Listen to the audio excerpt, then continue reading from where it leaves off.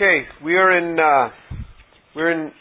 Matthew chapter 5, continuing on the Sermon on the Mount.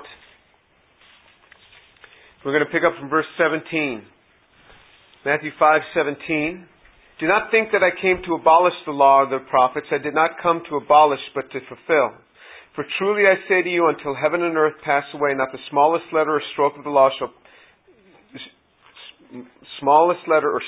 pass from the law until all is accomplished. Whoever then annuls one of the least of these commandments and teaches others to do the same shall be called least in the kingdom of heaven. But whoever keeps and teaches them, he shall be called great in the kingdom of heaven. For I say to you that unless your righteousness surpasses that of the scribes and the Pharisees, you will not enter the kingdom of heaven. So the Sermon on the Mount as a unit, the Sermon on the Mount is, so this is Matthew chapter 5 verse 17. As a unit, the Sermon on the Mount is the Messiah, Jesus' interpretation of the righteousness of the law, in contradistinction to the Pharisees' interpretation. Now, remember, at this time, they're still under the law. We're no longer under the law because Jesus said, nothing shall pass from the law until all is accomplished in verse 18.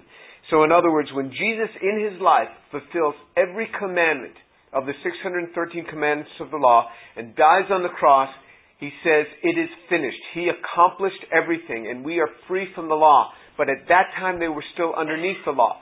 But what He gets back to again and again is the heart's intent here. He gets back to their heart's intent. Those we can learn from. As a unit, this was to teach what is the righteousness behind the law. And then He says, not even a single stroke shall pass from the law. That is like the dot on our letter I. That is a tiny little touch in one of their letters. So you take the smallest letter and just a little tail on it, like a dot on the I. He says nothing will be done away with. So in other words,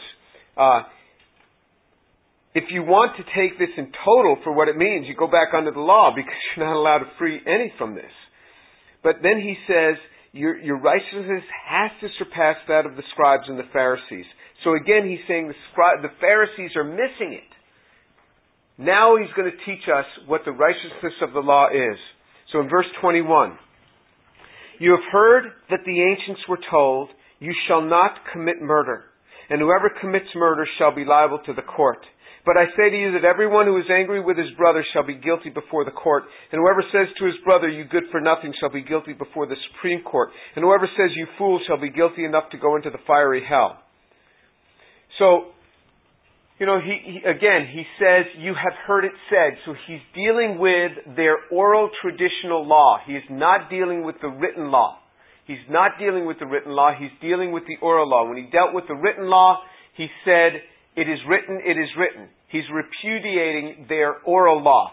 He says, you have heard it said, you shall not commit adultery. You shall not commit murder, and whoever commits murder shall be liable to the court. So this part, whoever commits murder shall be liable to the court, is not in that written commandment. So they take a verse and they add something to it. And he says, let me tell you something, what this means. He says that you want to talk about being liable to the court. He says, I say to you that everyone who is angry with his brother shall be guilty before the court. Whoever says to his brother, you good for nothing, shall be guilty before the Supreme Court, or the real word here is the Sanhedrin.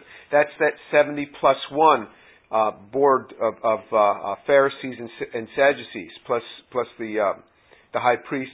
And whoever says, you fool, shall be guilty enough to go into the fiery hell. So before you go out and kill somebody, you generally have malice toward them in your heart. He's saying that's enough. In other words, just to have the hatred there goes against the spirit of the law as it was given. This is what we can learn from.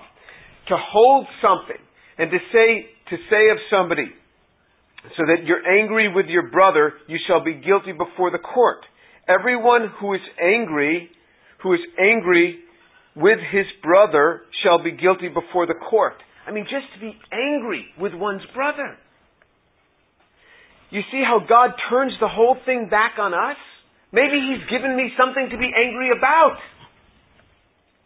Everyone who's angry with his brother shall be guilty before the court. God wants us to deal with things. And then He says, if you say to your brother, whoever says to his brother, you good for nothing, shall be guilty before the Sanhedrin of the Supreme Court, and whoever says you fool shall be guilty enough to go into the fiery hell. Jesus deals with the hard issue. So they were not guilty of murder till they killed somebody. We are guilty. Jesus talks about the guilt that comes. Jesus talks about the guilt that comes if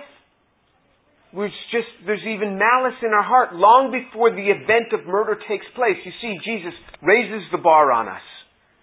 We have to live under something much higher than the law. He gets at our heart. And then He goes on and He expands on this. He says, if you're presenting your offering, in verse 23 at the altar, and there remember that your brother has something against you, leave your offering there before the altar and go first be reconciled to your brother and then come and present your offering. So He says, if you're making your offering, we don't make offerings before the altar in the formal sense anymore. We don't do that. They had to bring certain offerings forward. He says, when you're doing that, He says, if you're presenting your offering at the altar and there you remember that your brother has something against you. It's not, I have something against my brother, I have to deal with it. No, my brother has something against me. Well, what does that have to do with me? That's his problem. But Jesus raises the bar. He says, if he has something against you, deal with it. Deal with it. Well, why do I have to deal with it? Why doesn't he have to deal with it? Let him deal with it. If he wants to come here and say he's sorry, I'm here to receive it. That's exactly as the world says. But Jesus says differently. He has something against you. Go and try to have it reconciled. Now, it may not be possible to have it reconciled. In other words, you go to them and they want no part of it. Okay, but you've tried. You've tried. He says if he has something against you. Now, let me tell you how not to have it reconciled well. To go to your brother and say, you know that thing you did to me? I forgive you.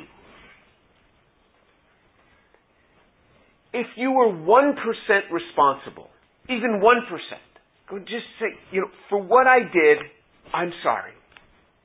For the things that I said, I'm sorry. And this is what he's saying. Just don't point out your brother's 99% wrong. But for what I've done, I'm sorry. Now, whether they take the step or not is not up to you, nor is it your problem. Jesus said, as far as it concerns you, you go and be reconciled with your brother if you know that he has something against you. Isn't that interesting? Now, they will not always receive you. There's not always going to be receipt in this. So, he'll not always receive you, but this is something that you can begin to think about.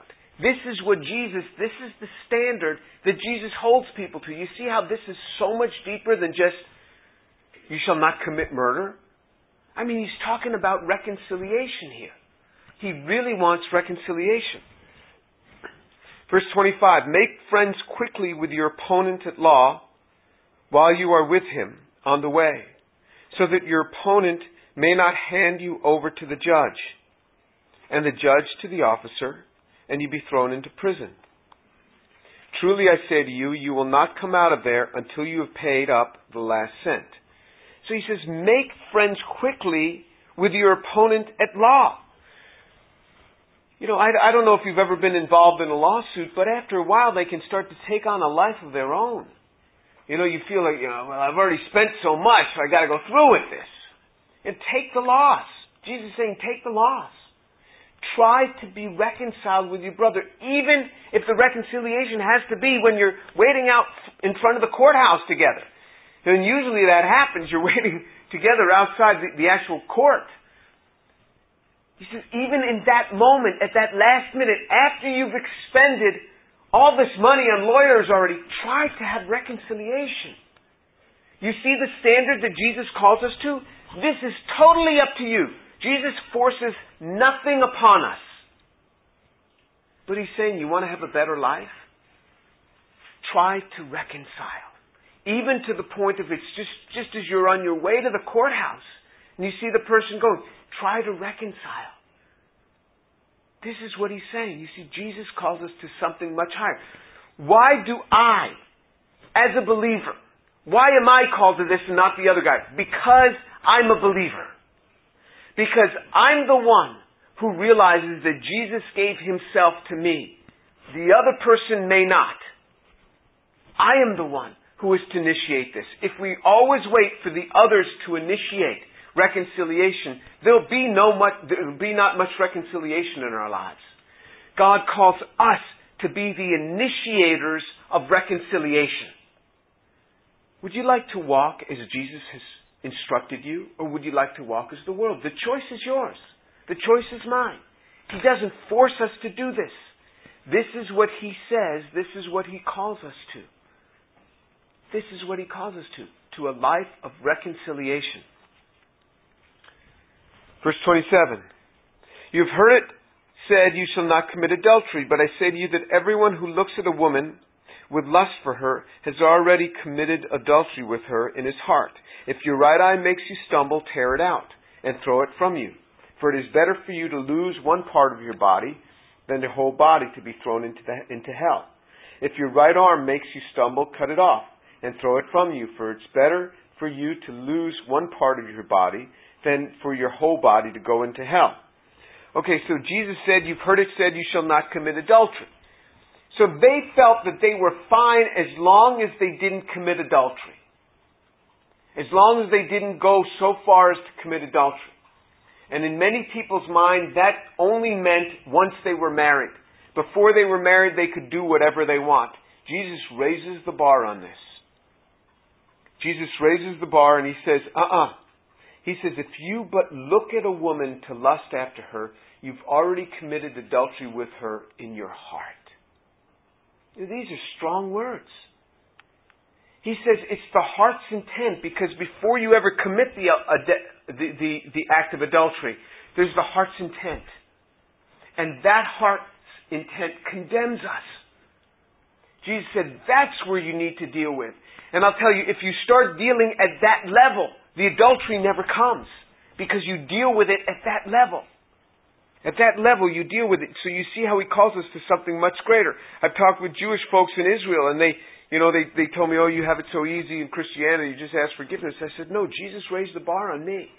You don't commit adultery until you have the very act. If I have lust in my heart for a woman, Jesus said it's equivalent with adultery. I mean, the guy was shocked. He said, who could ever live that way? This is what He calls us to. Don't you see, He wants our hearts. He wants our mind under the control of Christ. This is what He calls us to. It's a much higher calling. Then He says, you take great pains with this. He said, if your right eye offends you, pluck it out. If your right hand offends you, cut it off. Better to deal with this than to have it lead you into hell. Let me give you the extrapolation of what this must mean. If you have trouble with pornography, and I have been there, I mean, this is an important part of my testimony, how God delivered me from this on the day that I got saved. I was very much addicted to this, and I threw out all the magazines that I had. And for me, there was no internet at that time. But because of the internet, it's so much easier now to have access. And I had access because I worked in a gas station, and men would come and throw away their magazines, and I was able to pick them up when I'd clean the parking lots on the highway there, going into New York City. But now the access, there's no access problem. So what do? There must be an accountability. I have gone so far to instruct young men, and I'll instruct you the same way, to not ever use your computer when you're alone. I've known young men, they've done this. They've taken their laptop and it stays in the room of a friend. And they want to use their laptop, they go to that room and they use it, or they go to class and they use it, but they're never alone in the room with their laptop. You say, well, that's an extreme. Well, how about gouging out your right eye? Is that extreme? How about cutting off your right hand? Is that extreme? You see, Jesus takes extreme pains. You have trouble being alone in a room with a woman studying, of what it might lead to? Don't be alone in a room with a woman studying. I've known people that they didn't want to be together, even though they were engaged. They didn't want to be alone together in places of temptation, so they'd only meet in public places. I have no problem with that. That is a lot less extreme than the extreme that Jesus gives.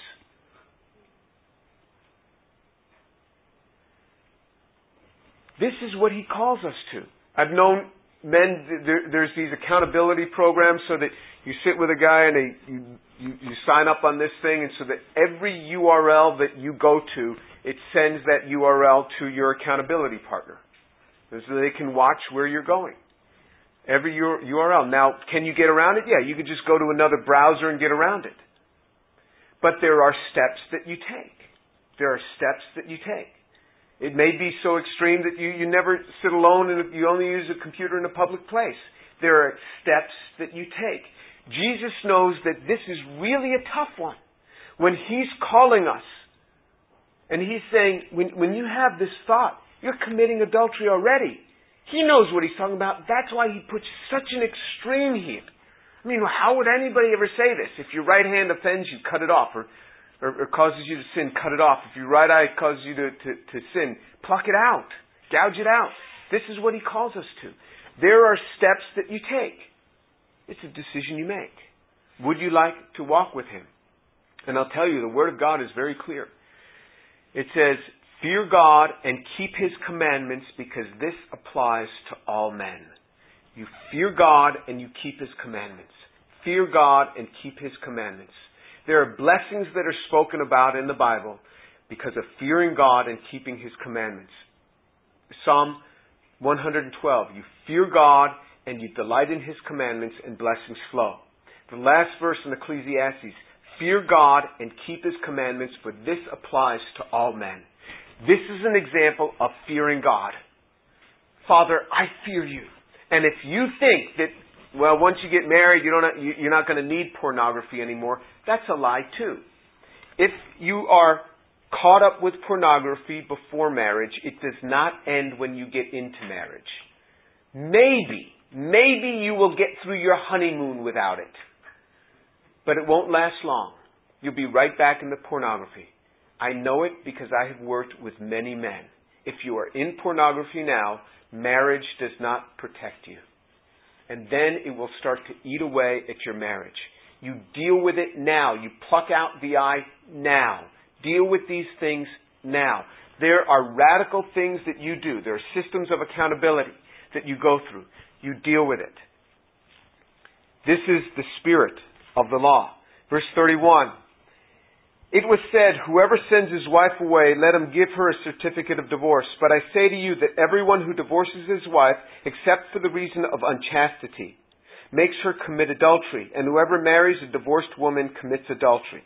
Now, I'm going to talk more about divorce when we get into this in Matthew chapter 19. Jesus deals with it, so I'll talk more about it at that time. I will just mention it now. So if you're married, try to stay married until we talk about that in more detail.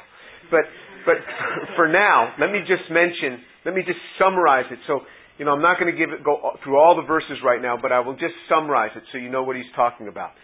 First of all, divorce was never meant to be, but because of our hardness of hearts, Jesus said it has come in. He says the only exception for where you can have a divorce is where there's been unchastity. Not that there has to be divorce. So, say there's a married couple and the woman runs off and she spends a night with some other guy and comes back. There are then grounds for divorce. There doesn't have to be. The better way is reconciliation. That is the better way, reconciliation. If there's a pattern there that it goes on, he says there are grounds on that basis, and on that basis only, because of unchastity, because of immorality in a marriage, for divorce. But you're not free to remarry. Neither party is free to remarry. If you're in the Lord, here's the Lord's commandment, that you pray for reconciliation. You pray that it comes back together. Because anyone who marries either of those in the divorced party is committing adultery. So if you get divorced because of unchastity, can you never marry again? That's right. You can never marry again according to the Scriptures. You must pray for reconciliation. Unless that spouse that you were married to marries somebody else. Then you are free to remarry. Because then there is not the possibility of reconciliation again. Or if that spouse that you had been married to dies, then you can remarry because there is not a chance for reconciliation. That is the scriptural way. You know, I know it doesn't work very well in the church around here, but the great thing that you have is that very few of you have ever been married, and I don't think any of you here have been divorced, but I don't know that. But it's unlikely since you're only 18. So, but it's good to hear this. You know, you don't just move into and out of marriage very easily. Don't move into and out of engagement. You know, people say, "Well, I was married. I was engaged to that girl. Yeah, I was engaged to that girl." I'm like, "What are you talking about?" Engagement is not something you just flippantly move into and out of. There must be accountability. There must be discussions. There must be advice. And you know, I've had all sorts of people come to me on these sort of things. You know, for example, homosexuals will come to me. They say, "Well, we don't have the possibility to marry, so we can do this." I said, "What are you talking about? You know, you may have desires, but you can't walk in every one of your desires." I mean, when I was 20 years old, every woman that walked by, I was, you know, in my mind, I would want to have sex. You know, that doesn't mean that I can have sex. Do you see what I mean? Just because there's a desire there doesn't mean, okay, because I have the desire, therefore I can fulfill. Because I don't have a wife at this time, therefore I can fulfill it. No. No. You can't walk in it. You can't walk in. Sure, there's lots of desires that come through your mind, but you can't just make a step and say you walk in it. I mean, what about people who, for one reason or another, are unable to ever marry? Can they go ahead and sleep around all they want because they have no other outlet? No. Well, who wouldn't be able to marry? Well, say you have a guy that's really, really ugly. No, this happens. Or somebody where they've been in an accident and you know, part of the face has been ripped off. You know, there are people like this that it happens. You know, I got very close to having to go to Vietnam. And I didn't have to go because the draft just ended before I had to go. But, you know, the word on the street was the type of, they would have these landmines in Vietnam that you'd step on it, and there was a small delay. They'd pop up, there was a small delay, and it was programmed to go off right about belt high. And there were a lot of guys that came home with, well, any genitals left. Then what happens? There are a lot of people that for whatever reason cannot get married. That don't have this particular outlet. So can they then do whatever they want? No. You can't just do whatever you want because you have desires in this direction, desires in that direction. These things are done in marriage. In marriage. And many young people will argue, oh, well, it's leading to marriage, so it's okay. It is not okay. When you break moral standards before marriage, they will be much easier to break in marriage. Because you know that person that you were with to be a liar. To be going against the things of God. You go against the practices and the morals of God before marriage, it's much easier to go against them after marriage. He calls us to a higher standard. He calls us to a higher standard. This is what He calls us to. I mean, some people are, you know, for whatever reason, they can never marry. Can they then go off and do whatever they want? No. And it's the same way with lots of people. He calls us to something higher. Jesus calls us to something higher here. Verse 33, and again you have heard the ancients were told, you shall not make false vows, but shall fulfill your vows to the Lord. But I say to you, make no oath at all, either by heaven, for it is the throne of God, or by earth, for it is the footstool of His feet, or by Jerusalem, for it is the city of the great King. Nor shall you make an oath by your head, for you cannot make one hair white or black. But let your statement be yes, yes, or no, no. Anything beyond this is evil. And the reason he says this is because the Pharisees had a way of saying something, and depending on the way they said it, which only another Pharisee understood, they had to fulfill it or not. it is akin to our saying, yes, I'll do it, and you cross your fingers. So I'm not bound by it because my fingers were crossed. Or, yes, I'll do that. No, I crossed my legs, so it doesn't really hold. That is what it was akin to. Saying you would do something in a way that only you know that you don't have to fulfill it. They had the same sort of practice. And he said, let your yes be yes and your no be no. So when somebody says, well, to be honest, and they tell me something, I'm like, well, I assumed you'd be honest even if you didn't say to be honest. I mean, I assume it. Now, I know that it's just an expression these days. But you see what I'm saying? You don't have to have said that. Or if somebody says, I swear on the Bible. That to me is a dead ringer that this person is a liar. If a person has to swear on the Bible to show that they're honest, then everything else that they've ever said is dishonest? You see what I mean? This is what Jesus calls us to. He says, don't think that you have to swear by this, swear by Jerusalem. Let your yes be yes and your no be no. If you've said it, follow through. You see what he holds us to is a higher standard. This is what he holds us to. Jesus holds us to honesty. Well, go figure that God would hold us to honesty. This is what he calls us to. And it's not always easy to be honest. It is really not. There are situations that arise where the easiest thing is to say, well, I really shouldn't own this software, but, it costs so much. And I'm a student, so it's okay to lie. Because one day I'll graduate and then I'll buy a copy, so then they'll get their money back. Well, no. Then you would owe it with interest. You pay it back now. Or, this music that I have, I didn't really buy it, but it's okay because I'm a student. And I can get away with it. No. Let your yes be yes and your no be no. He has called us to something higher. Do you see it?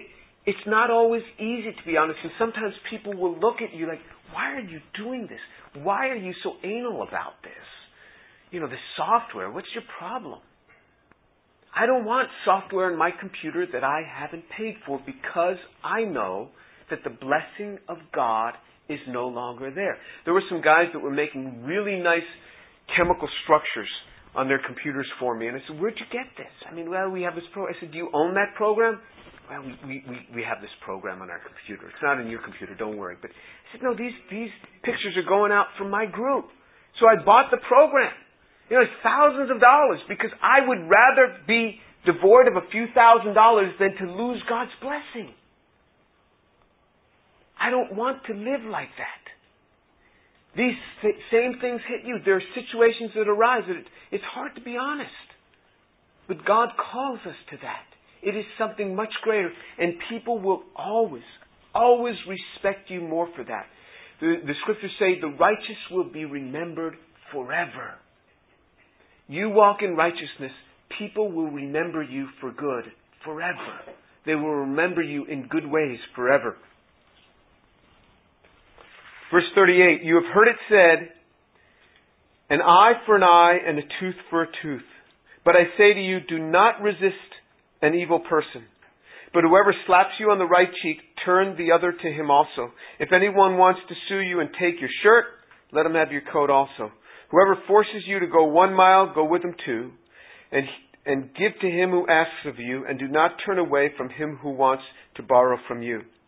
So this eye for eye, tooth for tooth is from the law, but it was the judicial penalty. So if a person, killed another person, the judicial penalty was pronouncement could be made where this person could die in return. That was a limiting thing, meaning that you kill my brother, I can kill your brother, but I can't just go out and kill it. It has to be proclaimed by the courts. The court has to make this decision. The leadership had to make this decision, but I couldn't kill your whole family. So it was a restricted thing. But what the Pharisees did is they took this to be an individual thing. Oh, that person did you wrong, do him wrong back. No, it was only to be judicial. That the courts could go up to this, but not for an individual. God calls us to something different. Again, boom, Jesus raises the bar. You think Christianity is easy? This is the view of people who know nothing about Christianity. They think, oh, that's an easy religion because whatever you do, you just say, God forgive me, and you're okay, right? Once saved, always saved, you're cool. No, it's something much harder. He gets at our mind. He gets at our heart. He gets in my wallet. He gets in my computer. He gets in my MP3 player. Everything He's getting at. He says if somebody does you wrong, does not allow you to do the same thing back to them, because what the Scriptures taught in the Old Testament and again in the epistles, vengeance is mine, says the Lord. I will repay. It is God who carries out vengeance. It is the court system that carries out vengeance. It cannot be us. He has called us to something higher. What we have chosen to walk in, it might be very easy, to give your life to the Lord, to walk down an aisle, to raise your hand. But what you are signing up for is the highest calling ever. This is what Jesus calls us to, should we want to walk with Him. Let's pray.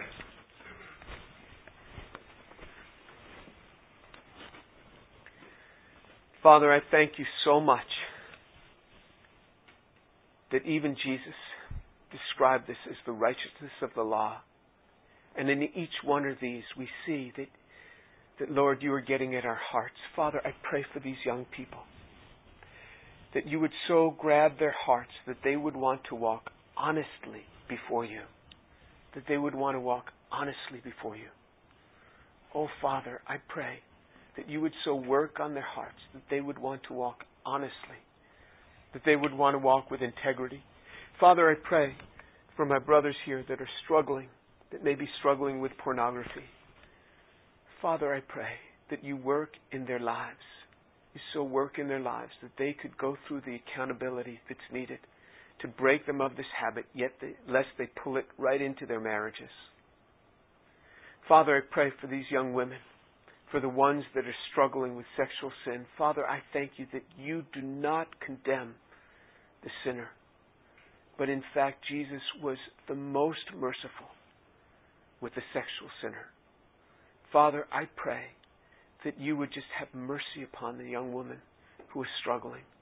That Your forgiveness is there. And show her what it is to walk in the way that You have for her. Father, I pray for Your grace. The grace of God to abound. The grace of God to abound on their lives. Father, Your mercies abound in their lives. In the name of Jesus, protect them. Protect them, O God. Father, thank You for Your kindness. Thank You for Your mercies. And we give thanks in the name of Jesus. Amen.